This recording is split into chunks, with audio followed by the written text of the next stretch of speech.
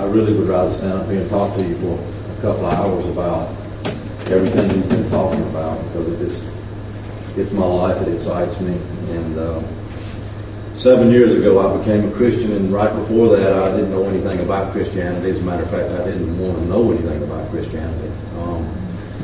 For several years of my life I was an atheist, and for many years I guess I was basically what people would call an agnostic. That's a nice term. But bottom line is I really didn't care much about it.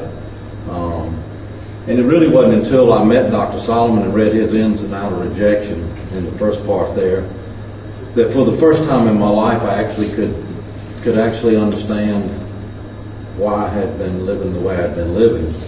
And that basically was that growing up, my dad sat and got drunk every night, 7 nights a week, and didn't have anything to do with this. And so, you don't really, as a child, you don't perceive that as rejection. But later on, I can look back on it now and see that there was a lack of meaningful love in my life. And so at age 14, somebody introduced me to marijuana, and I thought, well, this is great. And so, I found my acceptance in the drinking and drugging crowd. And at 15, I started drinking. And I can remember the first time I took a drink, I got drunk and threw up and saw double and all that stuff. And I said, man, I like this. This is good. Go figure. But anyway, with all that said, I kept on, and I hit it pretty hard and fast, and basically did that for the next 35 years. At 16 years old, I got my first DUI. At 17, I started in the psychedelics. At 18, barbiturates. And, of course, I was smoking pot like it was a law you had to smoke pot, and drinking like it was a law you had to drink. That's just, it became my life. Drugs were my life. And then at 18 years old, I tried to commit suicide. I got into a big rift with my dad, which was usually the case, and I was unconscious for 3 days, and it took me about a week to come back down to earth. And it's kind of strange. I remember my parents, after a few days, and took me back to Athens and dumped me back out and never mentioned it again. That was the way we dealt with everything in our house. You don't talk about it; it just goes away. But anyway, you get the picture, and basically, you would think that after that you might slow down, but I didn't even break stride. And so by the time I was 25 years old, got hooked on cocaine by the time. And of course now, don't get me wrong, I'm still walking around with a joint in my hand 5 times a day and drinking like a fish. And, that was just my staples. And, by the time I'm 30, I'm on crystal meth, and crystal meth about killed me. And anyway, people had tried to approach me to tell me about, basically what you hear is, man, you need to straighten up and go to church. The usual spiel. Well, guess what? If I could straighten up, I probably would have. But anyway, I didn't. And went through years of crystal meth, and it about killed me, and pretty much lost all my friends and everything and everybody. And you know how it all goes, okay? It never ends good. But that's a couple of decades of that kind of lifestyle. And so I did finally get to a point where I went to drug rehab, and when I did get there, I had made up my mind that I wanted to see what made me tick, and I went to a secular, of course I wasn't a Christian, so why would I go to a Christian rehab, but I went to a secular rehab and actually got a lot out of what they were telling me, and so I was a real odd bird. I actually went to them and said, hey, can I stay another week? And everybody else is in there going, are you out of your mind, man? I can't wait to get out of here. Usually about 3 days later, after you get there, people vote. But anyway, I did stay in there. And one of the things that I say about drug rehab is when you pay for it out of your own pocket, like I did, you tend to pay more of attention instead of the insurance company or mom and daddy paying for it, So I paid for it, and I had payments for the next few years, and I paid a little more attention to what they told me. And I actually stayed clean and sober for a year and 9 months, which was truly amazing because at that time I was dealing pot and did that for 10 years in Atlanta, and I didn't have to smoke it. I could look at it and tell you whether it's good or not anymore, and I kept dealing pot. They told me not to use. They didn't tell me to quit dealing, so I kept dealing pot. And I was staying sober, and I went to NA, and they smoked so much I couldn't stand that, so I went to AA, and I met some nice people in there, and I never bought into the disease thing, and I never would consider myself an alcoholic, and I never worked the steps, but it was a good place for me to go besides the other places I've been going. And anyway, so I did that about 1 year and 9 months, and the guy I used to buy my crystal meth from, I saw him one day, he handed me 8 balls of crystal meth, and there I was for the next 4 years, and back out every day, and that about killed me. And finally, up into my early 40s, I think I'd pretty much run the gamut, and somehow or another I'd managed to keep my head above water and stay alive, and that somehow was because God had his hand on me. How that works, I don't know, because he did, because lots and lots of times, is, you know, in that lifestyle, you pretty much come to the place where you're going to die, or somebody's going to kill you, or whatever. But anyway, you know, I got through all of that, and then buddy of mine, you know, I had found out after I got through using drugs every day for 30-something years that I was a wreck. Can you imagine? Taking a 14-year-old child, pouring alcohol and drugs in it for 30-something years, and he was a wreck. Well, you know what? I was chronically depressed, chronic anxiety, all that stuff. I was just so depressed I couldn't stand it. And suicidal, I battled that most of my life. And my buddy said, man, you got to go see the shrink. You know, I'm going to take you. Here's a Budweiser and a Valium. Take that right now. We'll go see the shrink. I said, okay. So, you know, I knew that remedy, and it worked for me. But I went to see the shrink, and he was a Christian man. But the funny thing was, he never really told me he had a Bible there, but he didn't tell me about anything. He just wrote me a lot of drugs, and I needed them. I remember I first walked in there, and the first thing he asked me was, you know, would I consider electroshock therapy? And I thought for about 15 seconds, and I said, yeah, I'm in. Let's do it, whatever. I mean, that's how bad off I was.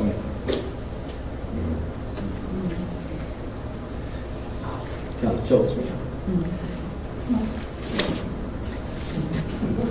Time out. Oh, I get choked up.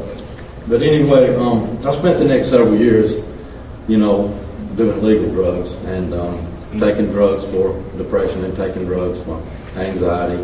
And of course, you get strung out on the Xanax, you know, and everybody wants them, so I had to hide all them from my friends and that kind of stuff. And, you know, I was still smoking pot, still dabbling with drugs, and still drinking. And then at 49 years old, you know, I think I tried about everything the world had to offer, you know, as far as I could tell. And then I was trying, you know, the legal stuff, and I was still a mess. And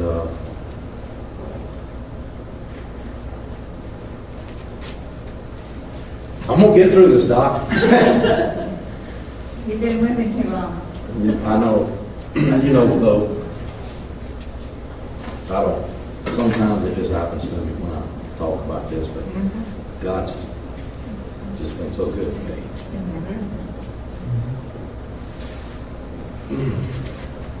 Anyway, 49 years old, you know, I really needed a new life, but I didn't know you could really get one because nobody could ever told me about any such thing.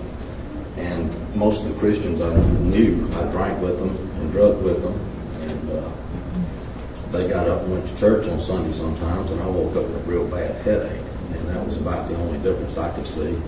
And anyway,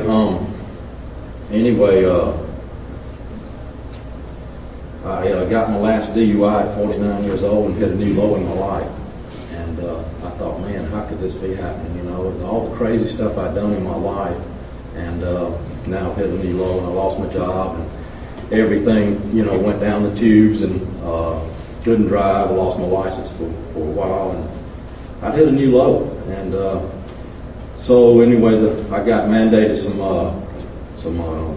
you know, community service, and so I knew there was a little church not far from me, and I went down there to ask the preacher if he could help me with some depression and do some community service and all that. And he gave me a book on, you know, depression. And so anyway, I was walking in and out of there, and felt like a fish out of water because it didn't, you know, I went into a Sunday school class, and I thought those people were kind of weird, and I didn't fit in there, you know. Anyway, long story short there about church, one day I'm standing in church there by myself, went in and out there about 5 or 6 times, and man, I got this really, really strong urge to get on my knees. And I'm, you know, basically standing in the pew by myself there, and I'm trying to get down there to the front to get on my knees to go to what I thought was an altar, you know. And I looked down there, and they didn't have one of those railings, so I thought, this church doesn't even have an altar. I don't know what I'm going to do, you know. I really was kind of having a real battle getting there. And anyway, I couldn't go. The church was over, and this man came up to me and asked me to go to lunch with him, and I did. And I told him what was going on with me that day and everything. And, you know, I remember he said, we need to go back and talk to the preacher and all that stuff. And I said, fine, you know, and did all that. And went to lunch with him. I told he and his wife what a wreck my life was. And she said, well, you know, when I have a lot of anxiety, there's a verse in the Bible I like. It's Philippians 4:6 and all that. And I said, you mean there's something in the Bible about anxiety? I said, that's pretty cool. I didn't know that. And I thought it's maybe more like a psychology book type thing, you know, because I'd read one of them. And so I said, write that down. So I went home that day, and I was sitting in my chair, and a few hours later, and I thought, well, I'll get that piece of paper out there. And I said, I think I got a Bible. I've been carrying one around for about 7 years, never read it, never opened it. And but I had one, so I went and dug it out of a box and knocked the dust off of it, and went down there and found the book of Philippians and found that verse and started to read about being anxious for nothing. And when I did,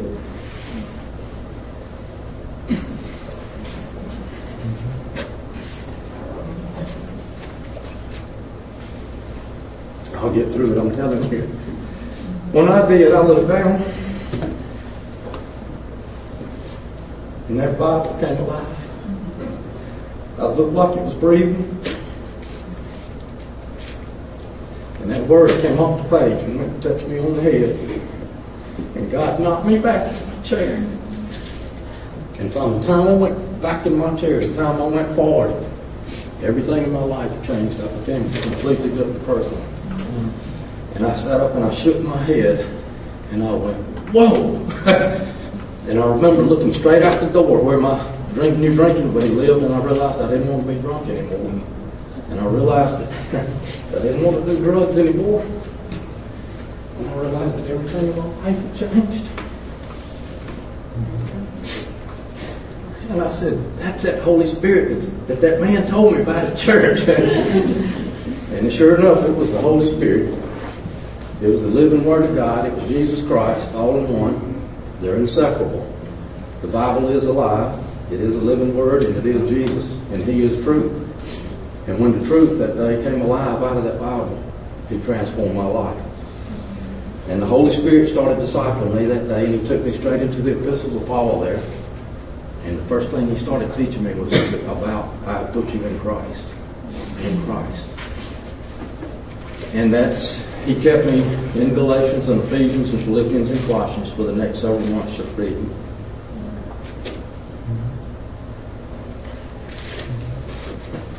I've kind of been reading for the last 7 years. But anyway, that's that. And that's how God changed my life. And that's the day that everything that He teaches in here today became real in my life. And it was a few months later when my brother, and God bless him, he'd been through, well, for lack of a better word, he'd been through hell with me for years and years and years and years. He thought maybe all those drugs I'd taken really did take effect, because one day I was, he talked to me and I was whining and depressed, and everything was coming apart. And the next week I'm preaching out of Ephesians. So yeah, he thought maybe he needed to send me to see somebody, and that man happened to be about 300 miles south of here, and I drove up 250 miles, and my brother made me an appointment with him because he wanted me to get checked out. And I can only imagine why. So that's how I met Doc. Doc got his little yellow pad out and started to take my history, and I said, hold on, brother, let me tell you what God has done. And he started crying. And I was so thankful that I finally met somebody who really understood what was taking place in my life. Because the people in the church didn't know what to tell me. As a matter of fact, a lot of them were running from me. Because I got a little more Jesus than they've been praying for. And it was basically, the Holy Spirit came in and He bypassed my damaged emotions, and He started healing them.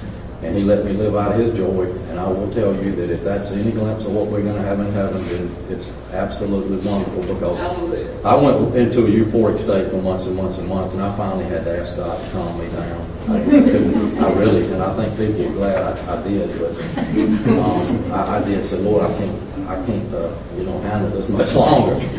And when he did, it was bad though, because what he did after the Holy Spirit, he was very kind to me. He healed on me for about five months or more. But then when he slowly let me living back out of my emotions, it was really a bad day. Because I was way up there, way down there. And I got to tell you, I was some pretty damaged goods. And it took me probably, I almost don't even count the first 6 months of my Christian life as anything, because I really wasn't running on faith at all. When God, by revelation, changes your life like that, it's not a faith thing. And the Holy Spirit had so taken control of my life, it was just on autopilot. I kind of liked it that way. But, it took me about another year and a half after that of really believing Him and reading and really, really, really, really, really wanting something different in my life, to believe that all of this junk that was in here since I was a child was going to come into alignment with the renewing of the mind that God started the day I was born again. The Holy Spirit started discipling me and reading the Word to me, and Jesus reading the Bible to you is a pretty good day. So even though my mind was getting renewed, my emotions were so messed up, it took a long time for them to even try to, they just don't line up with truth. And my thing I say about all this is, again, only the truth will set you free, and the truth is a person, and God's Word is truth, and they are inseparable. You just can't separate those things out. And so I'm a real stickler for truth. I'm a real stickler for understanding that what he's talking about here today is the only true way to find freedom from addictions and all of that. We're so works-based in America that even in our churches we're works-based. And, to try to lay truth out and for people just to by faith accept the fact that God's pretty much taken care of all of it, and now you just have to say, okay, I'm dead to sin and alive to God through Christ Jesus, and I have to believe that. They really don't want to do that, because they want to know what they can do to get this thing worked out. It's about what can I do. And unfortunately, most all recovery places are really works-based too, and it makes it difficult because you're still putting lipstick on a pig. I mean, that's about it. So anyway, that's my testimony about how God saved me, and I did go get me some Kleenex a while ago. I just forgot I had it. Well, it would take forever to tell you what's been going on, but I've had a really strong struggle in my life that God has shown me through really cool ways, like my thorn in the flesh that will get me on my knees, and it's a very heartache situation that I have to deal with. But He showed me a couple of years ago to be thankful for it, because it gets me on my knees, so it's really awesome. But I was having a real struggle with it, and I had purchased the handbook to happiness book at a walk through the Old Testament that John Cain did at our church. Because he said it was a good book, and I thought, well, yeah, this was good. I'm going to buy it and read it. And I read a bit of it, but not much. And then through another lady at church, I was getting some advice on how to deal with my situation, and she said, this counselor, John Woodward, would be great, to talk to the person I'm dealing with. And he said, and I said, I've heard that name. He has to walk through the, she goes, oh no, he's a counselor. It is different. I figured out who he was, and I connected with him. I said, he is the same guy. So I was like, and he said, well, have this person read Handbook to Happiness and the Ins and Outs of Rejection first. Well, this person is my son, so I was like, okay, I've got to read this now and make sure I'm not giving him some crazy theology. So I read it, and I don't know if my son's ready for it. It doesn't even matter. I know God put it in my hands and put the desire to read it to help him, because it's changed my life. It's amazing. And I've never heard about all this, Me and Mallory, she went to the thing too. She was going to read the book as well, but I kind of told her, you have to read it now. And so she read it, and she's blown away. We were in a good church under great leadership, and we hear biblical teaching every week, but I had no idea that there was a way to cross the Jordan. I mean, I'm not now coming alive. It's so cool. So I'm amazed. And it simplifies it. It makes it common sense. to where we could understand it. So this is really done and worked in my life, or it is doing, because I'm just now figuring it out. So.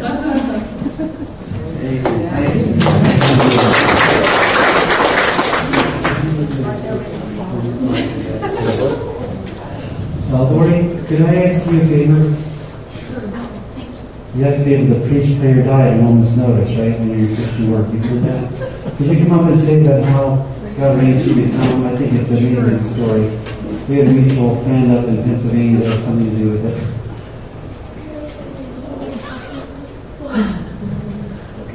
Hello? Yeah. So I work at Weirds Valley Ranch, a Christian children's home about 20 minutes from here.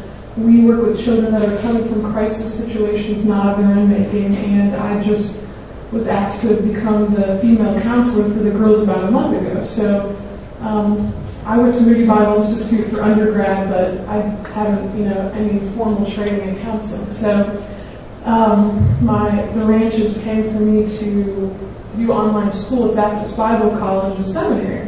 So I just started taking that class like 2 weeks ago, and there was a list in our syllabus of a bunch of different theorists or counselor people's names, and we have to pick one of those names and do a paper on them. And the people that I wanted to do it on were already chosen. I didn't really know anything about them or anything. I just thought, their names, there's some females under a certain heading, and I thought, I'll write on that, but they had already been chosen. So I thought, this name, Charles Solomon, really sounds cool. I don't know, it's just a cool name. So I'll ask to do a paper on him. And so I did, and my professor was like, good choice. That's one of my good friends. And anyway, so he told me that. I was like, wow. And I Googled Charles Solomon and realized, wow, he lives right near me. And it's right here in Pigeon Forge. And there's a conference this weekend, so I can go to that and learn about this in order to do my paper and to learn how to put that, not just in practice in my paper, but to put it in practice in life too.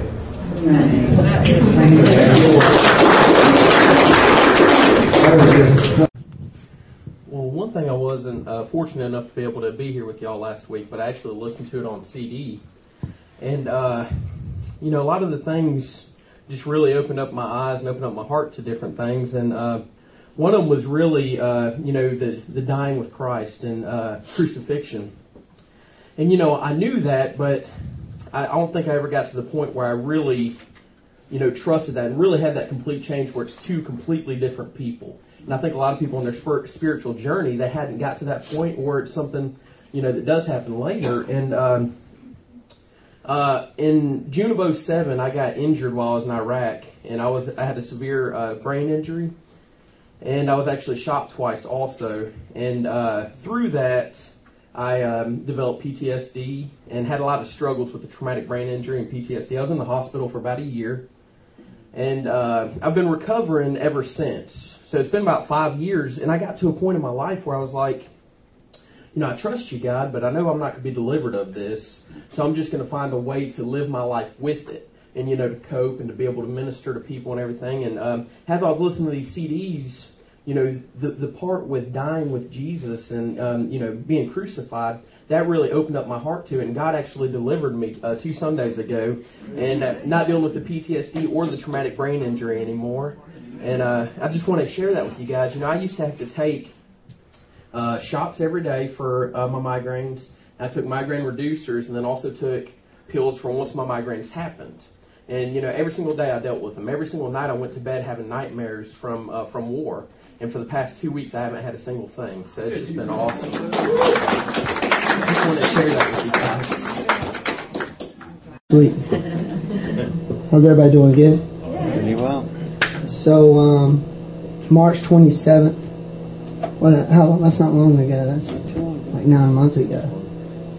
So I was a ministry student at a Christian college in South Carolina called Southern Wesleyan University. Anybody know? Nice school. I was a ministry student, and I had to. What I was preaching, or what I was supposed to be telling and spreading was, I know a God who can meet your deepest needs. but he didn't even meet my deepest needs, not yet. You see? So you see how that works if you have to teach that. But really in the secret place, it's not going on. It's not happening. And I think 90% of leadership, even in today's church, they're preaching that God will meet the deepest needs, and it's not happening really in the secret place. But so I looked for other avenues of things that could meet my needs, and I got addicted to drugs real bad, and got expelled from the school after I got arrested for possession charges, and came back home, and things got worse, and I just downward spiral. I didn't really have any counseling, or I went to counseling, but even from counseling, I kind of I just kind of stopped going. It was kind of ridiculous. The counselor that I had was teaching the Exchange to Life method, but the Holy Spirit was teaching it inside of me. I didn't even know it at the time. I was just becoming weaker and weaker and just had no clue. I didn't know anything about the Exchange to Life counseling method. I was just living my life. What was a reality to me at that time, which was about a year ago, was I'm just not going to fake it not working anymore. It's just not working. You know? So, and I felt like that was the posture of most of the Christians around me, is they kind of eat their way through. And that just didn't seem like the Jesus that I wanted to follow. That's just kind of where I was. I wanted to be honest with myself.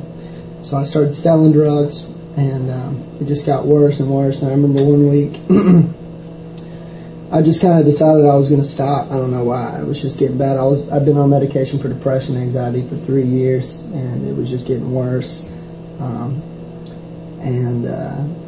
I remember one day I just decided I was going to give it all up. I don't know why. It was weird, because like 5 days prior to that, I knew that I was going to give it up, but I just kept doing. I remember I used heavy that week, because for some reason I just knew that. I told myself, I said, Friday, this is the last day you're going to be doing this. You're not going to be doing this anymore. I was just like, okay, you know. So that Friday I went over to a buddy's house and kind of just spilled everything, which is kind of funny, you know, because, you know, I think part one of the counseling process is you just confess all known sin, you know. But I didn't really even know that. I just felt like I needed to go tell somebody everything. So I just went over to a buddy's house and I just started pouring everything out. I've done this, I've stolen from my parents, pawned it off, and I've stolen from my grandparents, and I've just this and this. I just laid it all out there. Went to a buddy's house and he threw me this book called Handbook to Happiness, and I responded with, "This looks like the dumbest book I've ever seen." I went into a coffee shop the next day. It was the 27th of March, and I was reading the book, and it just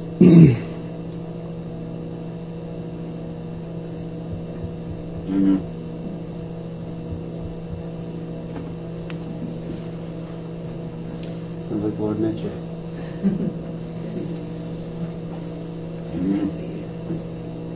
such a girl. Can't believe it. I shouldn't have threw this on me. No, but I was in that coffee shop and I was flipping through the book, the dumbest book ever.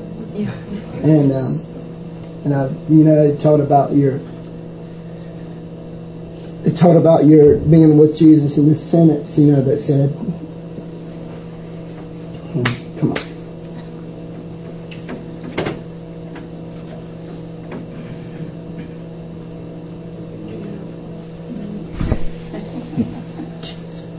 Bless you, brother. No bar.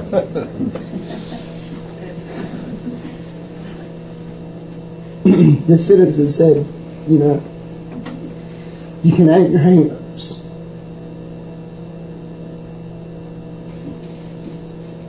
In that.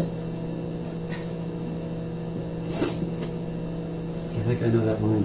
Yeah. And you can hang up your hang-ups at the cross, and you can live in heaven on the way to heaven because you're already there. All right. Yeah. So I put the book down, and it just happened, you know. The Spirit checked me. And He fed me bread. And this thing that I'd been sucking in for so long, it was just like, it was like fire here, you know. When it hurts right here, you know. But this had turned around.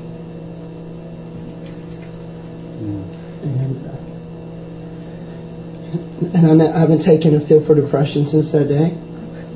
Not because of my strong will, but because I just didn't eat anymore. You know?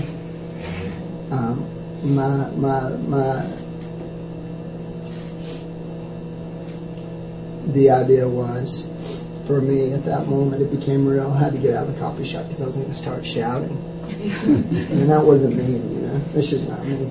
So I closed my books up and ran out. She was freaking out. I mean, I was just free. I wasn't crying. I was freaking out. The inside was alive again. The reality is, for 22 years of my life, drugs met my needs better than the church did. That's the reality. And then the Spirit came and changed all that in an instant. And I haven't been on drugs since that day, because Jesus doesn't need drugs or pain medication when He's not depressed. So, well. Amen, brother.